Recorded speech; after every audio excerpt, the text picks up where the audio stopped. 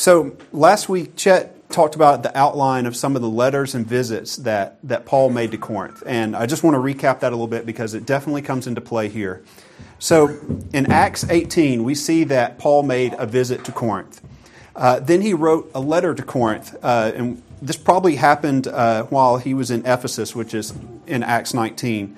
This letter is lost. So that first letter that he wrote to the church at Corinth, we don't have a record of it, so we don't really know exactly what was in it. But we do see a reference to it in 1 Corinthians. And then he wrote a second letter to the church at Corinth, which we have as 1 Corinthians in our Bible. This was probably a year or two later after that first letter while he was still in Ephesus. And then he made a visit to Corinth, his second visit there. And this is what a lot of people call a painful visit, just a really hard visit. It was probably a relatively short visit. And that's what we're going to be talking about today. And then he wrote a third letter to the church at Corinth. This is called the Letter of Tears, or the Severe Letter. Again, this is another one that we don't have a copy of, probably because it was so severe and intense in the way that it addressed them, but also it was probably fairly specific to that situation in the church at Corinth. This letter was apparently carried by Titus to the church, and and we'll come back to that's why Titus is mentioned here. But this letter is also lost. We don't have a copy of it. But then we have our fourth letter to the church at Corinth, which we have as 2 Corinthians, which we're looking at now. And then after this letter, Paul does make another visit to Corinth, which we see recorded in Acts 20. So just kind of have that timeline of the letters and the visits in your head as we work through this. So at the end of chapter 1, he says that his plans had changed, that through these visits, the things that he had planned to do didn't quite go the way he'd anticipated, but there was a reason for it. We're starting at verse 1 of chapter 2. It says, "For I made up my mind not to make another visit to you again, or another painful visit to you." So this painful visit was the visit between 1 Corinthians and 2 Corinthians, what we call 1 and 2 Corinthians. This is this painful visit that we're going to see talked about here and starting in verse 5. But he refrained from coming to them again for the reasons that we just read through here. He wanted to make sure that his visit would be effective and would be it would be a happy visit rather than another painful one. Because Paul, and you see in verse 2, he says, "For if I cause you pain, who is there to make me glad but the one who I have pained?" So he had a great love for them. He wanted to be with them, but he didn't want to cause pain by his visit because he had harsh things that had to be said. And he wanted to do that not when he was there in person with them, but by a letter. But he was committed to their well-being. He wasn't going to let these things slide. He was going to deal with them. So he said that he wrote this letter of tears, the one that we've talked about between 1 and 2 Corinthians, this severe letter. Knowing how Paul writes in the letters that we do have preserved, I'm not sure I'd want to read a severe letter from Paul because it would probably be pretty intense. Because his letters that we do have preserved are so powerful to us now. I can't imagine if they were addressed even more severe to me in particular. That'd be a pretty painful letter to read. But what we probably know, what we can guess from this letter, it was likely a rebuking letter, and it was correcting events that happened when he made that painful visit. Apparently when he came, some bad things happened that were targeted at him. And so he left, and then he wrote this letter to correct those things. But that, again, that letter is not Scripture. It has been lost to us. But as we see in verse 4, he says, "I wrote to you out of much affliction and anguish of heart and with many tears, not to cause you pain, but to let you know the abundant love that I have for you." And that's one of the key characteristics of love. We had Valentine's Day yesterday. Love is not that everything is rosy and everything is great. Love means that when things are wrong, that you still correct. Especially if you're in a position like Paul, you just don't let the bad things keep going. You work on them. You fix them. Love compels us to tell the truth. And it compels us to correct, not ignore, even when things are difficult. So moving on into verse 5. So we've had this correction through this painful letter that Paul wrote to them. But now we get into the subject of forgiveness. So he says, "Now if anyone has caused pain, he has caused it not to me, but in some measure not to put it too severely, to all of you. So what is he talking about here? He doesn't give a lot of details in this letter, but from what we know and what we can figure out from a couple of different sources is that something had happened that had caused a very specific, that was targeted at Paul. We see in several other places in Scripture that people had questioned his apostolic authority. And what we think is that that may have been the case here. Now, let me back up a second.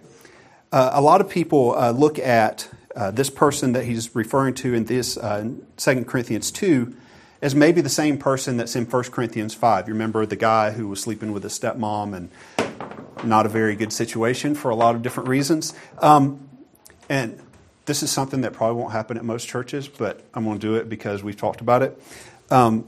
If you go back and listen to Chet's message from back then, he made a comment that maybe it was the same person. We've talked about it since then, and we are both on the same page now that probably not. It's a different, the circumstances are different. So what we're seeing here in chapter 2 of 2 Corinthians is not talking about that same guy. There's a different guy. The Church of Corinth has plenty of problems that need to be worked on, so there's no shortage of things for Paul to address. So some people, and that there may be, that's still a somewhat justifiable position, but I think more than likely this is a different person, and for a couple of different reasons. What we see from this is that the person that he's referring to in 2 Corinthians 2 is likely a person who is a ringleader of opposition against Paul. That's probably what caused that visit to be so painful, is that Paul was there and there was somebody leading opposition against him, saying, you're not a true apostle, all these things that we've seen throughout Paul's ministry of people opposing him. But even with that, he is very restrained. He could have called this person's name out, but he doesn't. Now, Paul's not afraid to do that. If you look at 2 Timothy chapter 4, verse 14, he says, Alexander the coppersmith did me much harm. The Lord will repay him according to his deeds. Be on guard against him yourself, for he vigorously opposed our teaching. So Paul's not afraid to call you out. If you're opposed to Paul, he's going to let some people know. So don't think that Paul is afraid or hiding behind a letter to write these things, because he will call you out. But that he doesn't do that here. Probably because the person that he's referring to in 2 Corinthians 2 is a believer. He's a part of the church. We'll look at the rest of what he says here. But building toward restoration. So even though in this painful visit Paul was targeted, there was direct opposition to him, it affected the whole church. And if you've been in church long enough, you'll know that happens.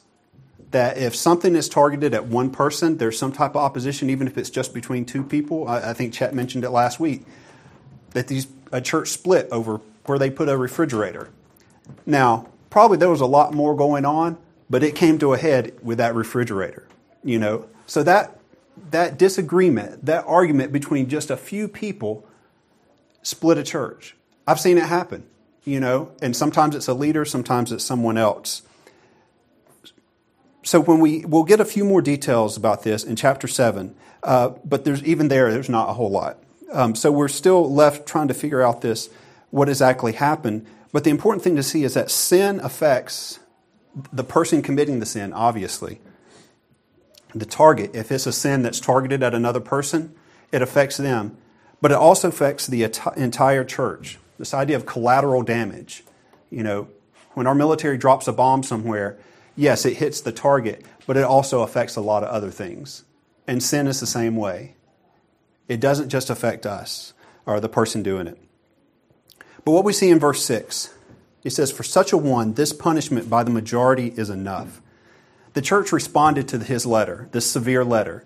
So they had this bad visit, then he had this severe letter, and the church said, okay, we hear you, Paul, and they addressed it. They did what they needed to do. And we call this church discipline. When somebody within the church is doing something that is wrong, whether it's theologically wrong, they're just in sin or something like that, we have this practice of church discipline that probably we don't see too much, which is sometimes a good thing, but sometimes it's a bad thing because people need that discipline in their life and they don't get it. But the goal of all church discipline is restoration, is to bring the person back in, to correct whatever is going on in their life. And this punishment that Paul talks about here was likely excommunication, because there's a progression. There's a progression of if someone is wrong, you go to them. If they don't respond to you, you go with someone else. If they don't respond to that, you bring the leaders of the church together. And if they don't respond to that, then you bring it to the whole church, and eventually that person can be removed from the church. Because if somebody is that rebellious, you can't have them constantly seeding rebellion and problems within the church. And so that's likely what happened. But the cool thing that happened is that it didn't stop there. Now, we can't ignore flagrant sin. Sometimes we think, well, if we just don't talk about it, we just ignore it, it'll go away. Well, that's rarely the case. It just usually keeps building up until it really becomes a problem. Most churches, I think, ignore those types of things. And it really hurts the church. But what Paul tells them in verse 7, he says, in verse 6, he said, "For such a one, this punishment by the majority is enough. So you should rather turn to forgive and comfort him, or he may be overwhelmed by excessive sorrow." In other words, don't overdo it, okay? He's like, you've done it. He's heard your message. He has responded to it. He has sought forgiveness. He has come back. Restore that person. Love on them. Comfort them. It's like when you're a parent. You don't enjoy disciplining your children. I don't know if you do, there's probably something wrong with you, okay? No one enjoys disciplining their children, but it's necessary. You have to do it. But then when the child has been corrected, you stop. You say, all right, the child has learned, you move on. But then Paul tells them in verse 8 and 9, he says, "So I beg you to reaffirm your love for him. For this is why I wrote, that I might test you and know whether you are obedient in everything." So for our love, in this case, their love for Paul, and ultimately our love for Christ leads to obedience, even when it's against kind of the natural desire that we have. This person had hurt Paul, had hurt the church, and a lot of times we want revenge. We want to punish that person. But that's not what we're supposed to do. We're supposed to restore that person once they've repented and then move on. And our love for them and for Christ calls us to do those things that may be counter to what we naturally want to do. Forgiveness is costly. It's difficult. If forgiveness was easy, everybody would do it, as they say. This Gallup did a poll recently, and they said just half of American Christians agreed with the statement, "God's grace enables me to forgive people who have hurt me." Just half. I was like, well, how did the rest of y'all forgive people? Because without God, how do we forgive people? In his book Provocations, Kierkegaard concludes, "To forgive sins is divine, not only in the sense that no one is able to do it except God, but also because no one can do it without God." Remember when Jesus said your sins are forgiven? And they said, well, nobody can forgive sins but God. It's like, well, you're right. That's why I just did it. But God working through us, through the Holy Spirit in us, allows us to be able and enables us to be able to forgive other people. It is not something that we have to necessarily muster up of our own. It's through the grace of God that we can forgive people. So in this case, even though the offense had been targeted at Paul, Paul did give his personal forgiveness to this person. But he did it for the sake of the church. Because Paul was used to it. He's used to having darts thrown at him and being beat and being run out of town. But he did it for the sake of the church, and he did it publicly for the sake of the church. But there is a difference between forgiveness and restoration. Now, as believers, forgiveness is expected of us. It's required of us. Even if the other person doesn't repent. Even if the other person never admits that they were wrong. Even if the other person continues to hurt you, you still have to forgive them. But restoration is a different thing.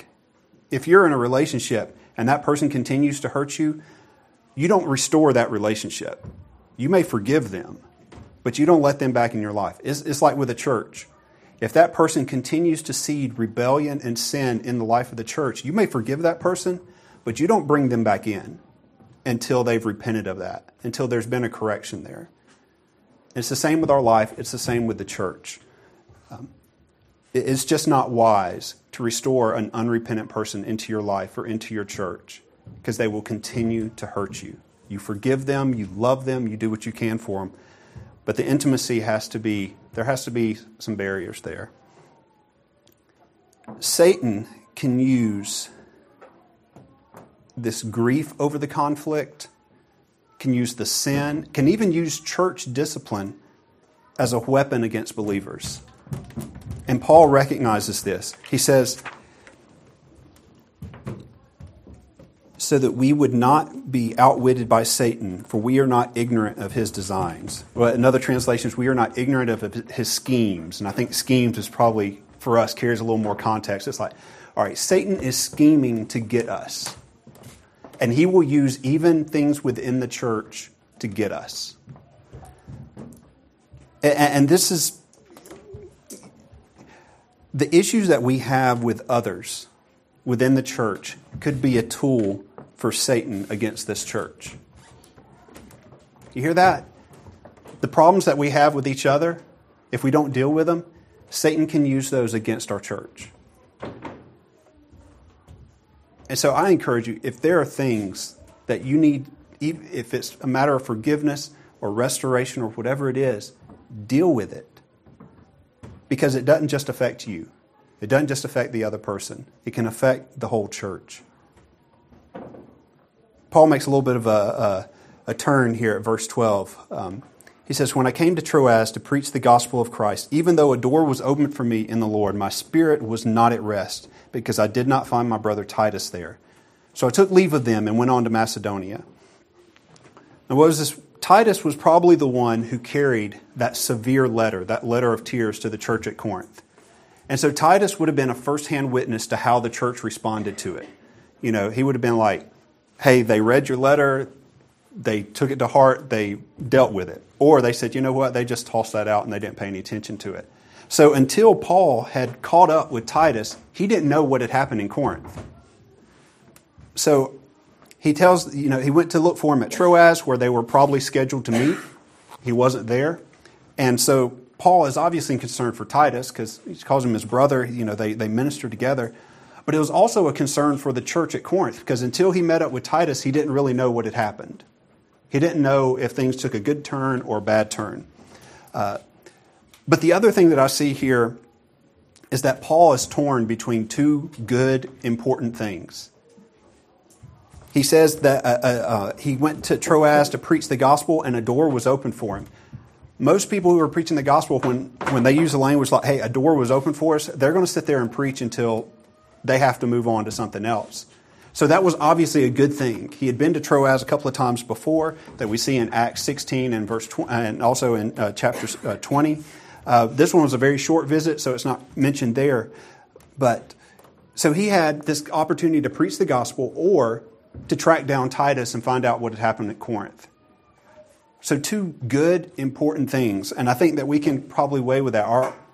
Our world, through the news, through social media, through just our lives, we're surrounded by a ton of good, important things. And we often have to choose, all right, where am I going to give my money? Where am I going to give my time? It's hard to care about everything, It's hard to be outraged about everything. And so we have to have some wisdom about how do we pick what are the things that we're going to be most concerned about, that we're really going to try to make a difference in. And this is what Paul had to do. Paul, very important person during this time. He didn't have email. He didn't have automobiles. If he wanted to go somewhere, he walked.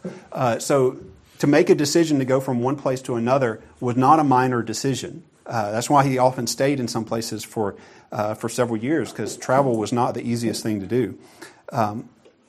So if Paul was torn between these two things and had to make a hard decision, certainly that can give us some wisdom for how we should make decisions about what are the things that we will be, the different things that we can address, the different things that we can focus our life on.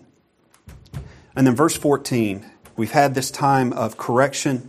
We've had this where he talks about forgiveness and restoration. But then ultimately it points to victory. He says, "Thanks be to God, who in Christ always leads us in a triumphal procession, and through us spreads the fragrance of the knowledge of Him everywhere." So this picture that he's drawn is of a Roman triumph or procession. Usually after a military leader would come back from a victory, he would come marching back into his hometown. There would be incense and flowers and parades. It was a very festive occasion. This was something that would have been very common to them because they were under Roman rule at the time. And he has this idea of garlands and flowers and incense, the sweet aroma, which also has the context of the sweet aroma of a sacrifice being offered. So all of that's coming into play here. It says, "For we are the aroma of Christ to God among those who are being saved and among those who are perishing. To one a fragrance from death to death, to other a fragrance from life to life."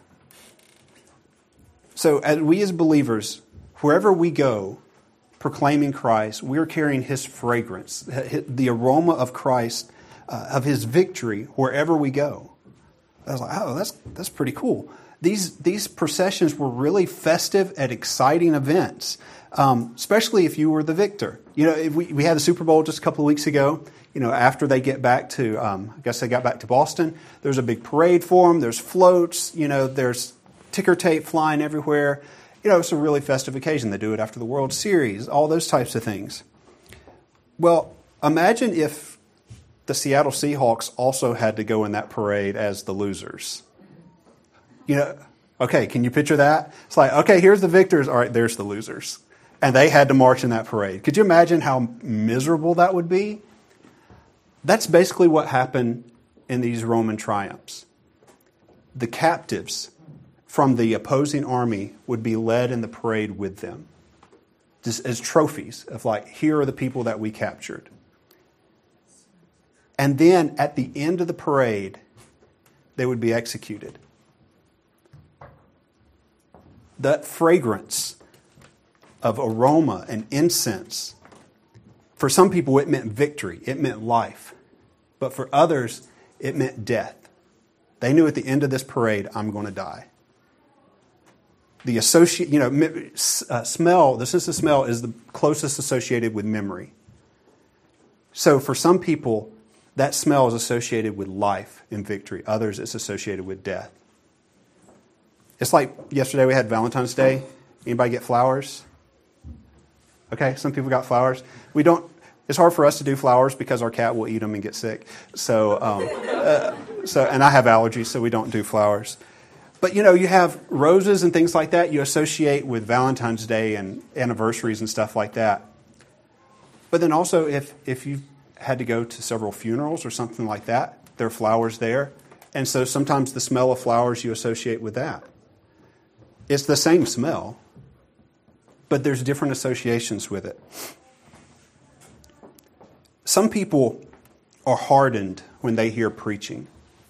Some people respond, but some people are hardened by it when they hear preaching, when they see the work of God through miracles, when they see God's people doing good work.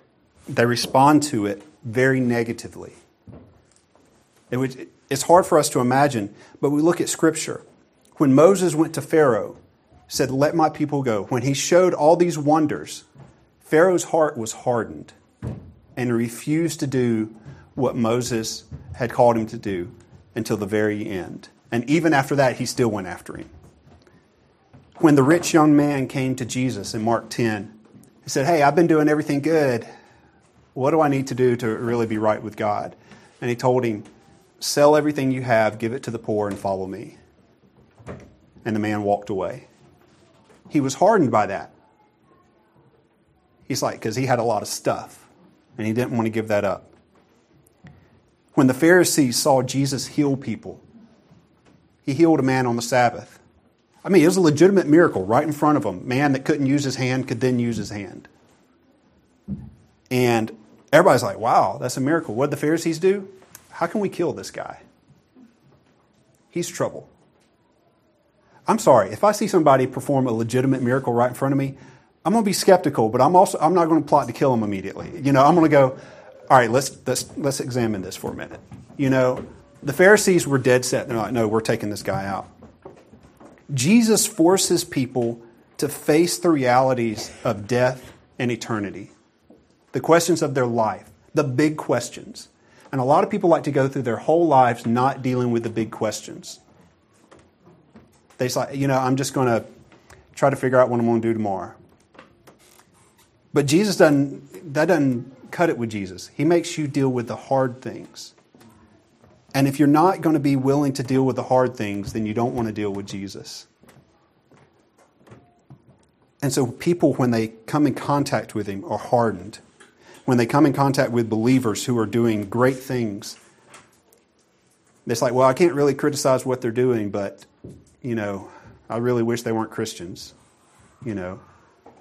When Christians are down there dealing with Ebola, it's like, well, I like that they're down there, but man, I don't really like they're preaching the gospel. That's hard, but that's the way some people are. No matter what Christians do, they're like, well, that's all right, but I really wish they weren't telling people about Jesus while they're doing it. Well, sorry. They kind of go together. And he ends by saying, who is sufficient for these things? For we are not like so many peddlers of God's word, but as men of sincerity, as commissioned by God, in the sight of God we speak in Christ. So use this word peddlers. And the context for that is really the idea of people who make wine, vintners or tavern keepers. And what they would do is they would mix their wine with some water or something else to dilute it out, to stretch it out, to increase their profits.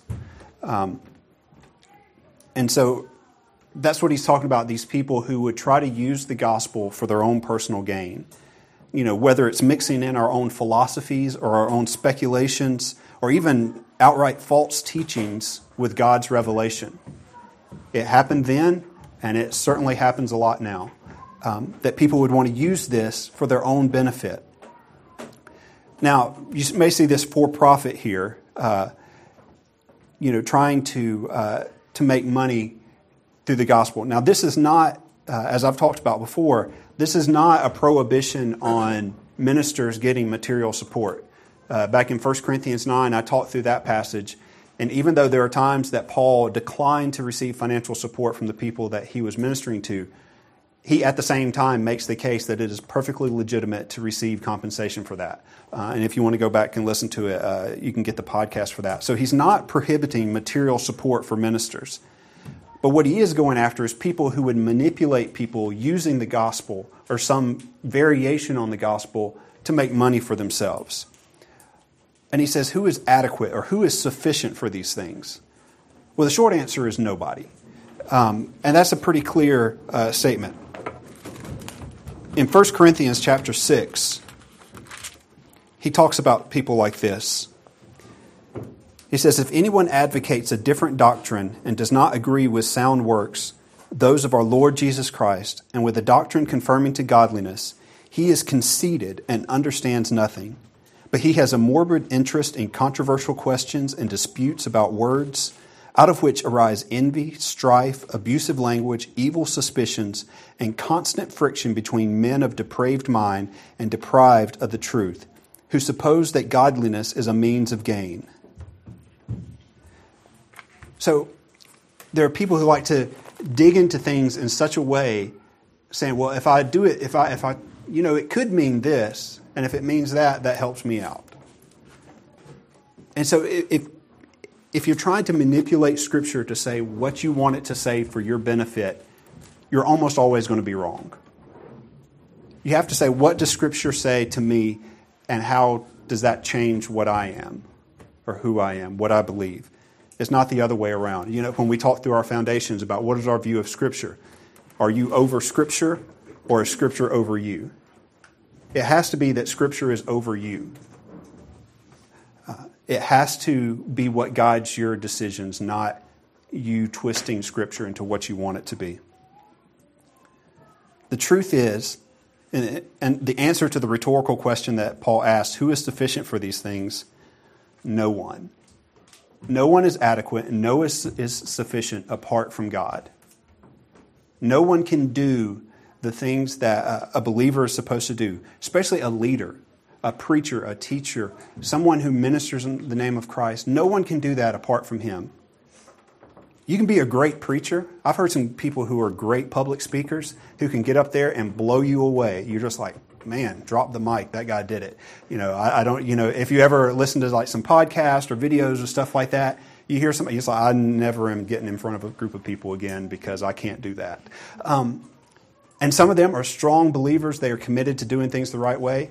There's also a lot of people who will use their natural gifts as a speaker, as a musician, as a motivator, as a leader to manipulate others for their own personal gain. And in our media-saturated world, they're all over TV, they're all over the internet. And so you have to be really careful who you're listening to. So 6 years ago, 6 years ago today, I came to my first service with DCF, which was the name of our church before this. It was down in Tasty World. I told the story at the event, so I won't go through it again. But it was 6 years ago today, like the exact day. That's kind of cool. And 6 years later, we're still around, which is the longest I've been at a church in my whole life. So, but one of the things that I know that we've all talked about at different times, and Derek has a good story about it, is that one of the things that our church does that a lot of churches don't is that we are willing to correct someone when they are off. Now, we don't do it in a brutal way most of the time. We do our best to be loving. But if somebody says something that's off base, we're going to like, I hear you, but. It's like, I understand where you're coming from, but. And that's done on theological issues. That's done on personal issues. If we see that like sin in somebody's life and we know about it, we're going to do what we can to address that. Chet has told me the story, this was before our time, that there was a guy who was cheating on his wife. So a couple of the elders went and staked out his work and dealt with it. That's kind of an extreme case, but those things happen. Hopefully it never gets to that point because you shouldn't be cheating on your wife ever. But those types of things happen. They happen in the context of private conversation. They happen in the context of our house fellowships. That's why we have a discussion to where if somebody says, hey, I think this says this, it's like, yeah, but have you looked at it like this? Because I really think it's over here. That happens. And that's part of how we learn. We do it during our open time. We don't have to do this too often, but since we do have this open time in our service, it's entirely possible that somebody could stand up and just say something completely off base. And it has to be corrected right then because we can't let that stand. Now, most of the time, if it's just a little off, we may say something later on. Say, hey, I hear what you're saying, but that really wasn't quite on track. Or as happens sometimes, somebody will pointedly read a passage of Scripture right after that says, yeah, this Scripture says that was wrong. It happens, but sometimes it's better just to let Scripture speak. But because it's important, correction is important. Paul wrote this really harsh letter to this church that he loved to correct them because it was that important. Because he loved them. He says, to show the great love that I have for you, I have to correct you on this. That's why it's important for us to correct when things are wrong. Like when you're a parent and your children do something that is wrong, it is important to correct them for their safety, for their well-being, so that they will grow up in the way that they should go. But then there has to be forgiveness. When you're wronged, you have to be willing to offer forgiveness, even when it's painful, even when the other person doesn't repent, they've never said they're sorry, even if they're gone and passed away, you still have to forgive. It's not easy, but for your sake, for the sake of the church, it has to be done. Now, in Athens, in this town in particular, and most places around the world, the gospel is offensive. It's offensive to tell people that they can't do it on their own, that they're not good enough, that apart from Christ, they can't do anything that's worthwhile, it can be the aroma of death to some people. The gospel can. Because it forces them to face those really hard realities. But the other side of it is the gospel can be the fragrance of life to a lot of people. Now, if we are not sharing the knowledge of Him because we're afraid it's going to offend, or we're afraid that it's going to bring up hard things for other people, the other side of that is that we're letting people miss out on life. We're afraid of sharing death, so we don't share life. And that's a hard thing to deal with because you don't know how the other person is going to respond to it. But we're to be that in that triumphal procession, spreading the fragrance of the knowledge of Him everywhere. Fragrance just goes where it goes. I actually thought about bringing some incense or flowers in here today, but then I'd be sniffling even worse than I am and might run some of y'all out with the smell. But we should be the fragrance of life. For some, that's going to be the fragrance of death. But for others, it'll be the fragrance of life. And that's what we have to focus on. That has to be our motivation and our goal. Let's pray together.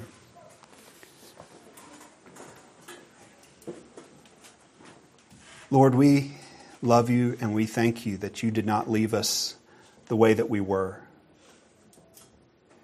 That You came down for us to forgive our sins. That You gave Your Son on the cross for us. And then even after we follow You, even though we mess up so many times, you love us the way we are, but You love us enough not to leave us that way. And You work in us to make us more like You. To make us more like Your Son. To be slow to anger, quick to love. To be easy for us to forgive others, as Paul did here, even though it was such a targeted attack at him and and who he was in You. He forgave, not just for his own sake, but for the sake of the church. And he encouraged them to restore this person who had repented. Lord, we pray that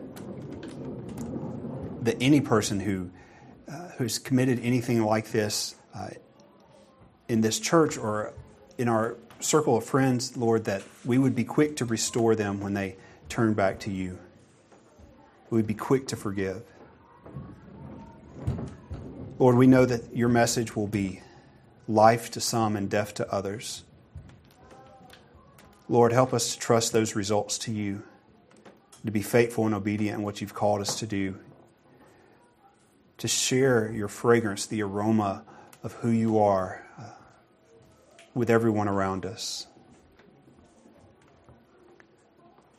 Lord, we love You. We thank You that You love us, that You sent Your word for us, that we can trust You. And we pray these things in the name of Jesus. Amen.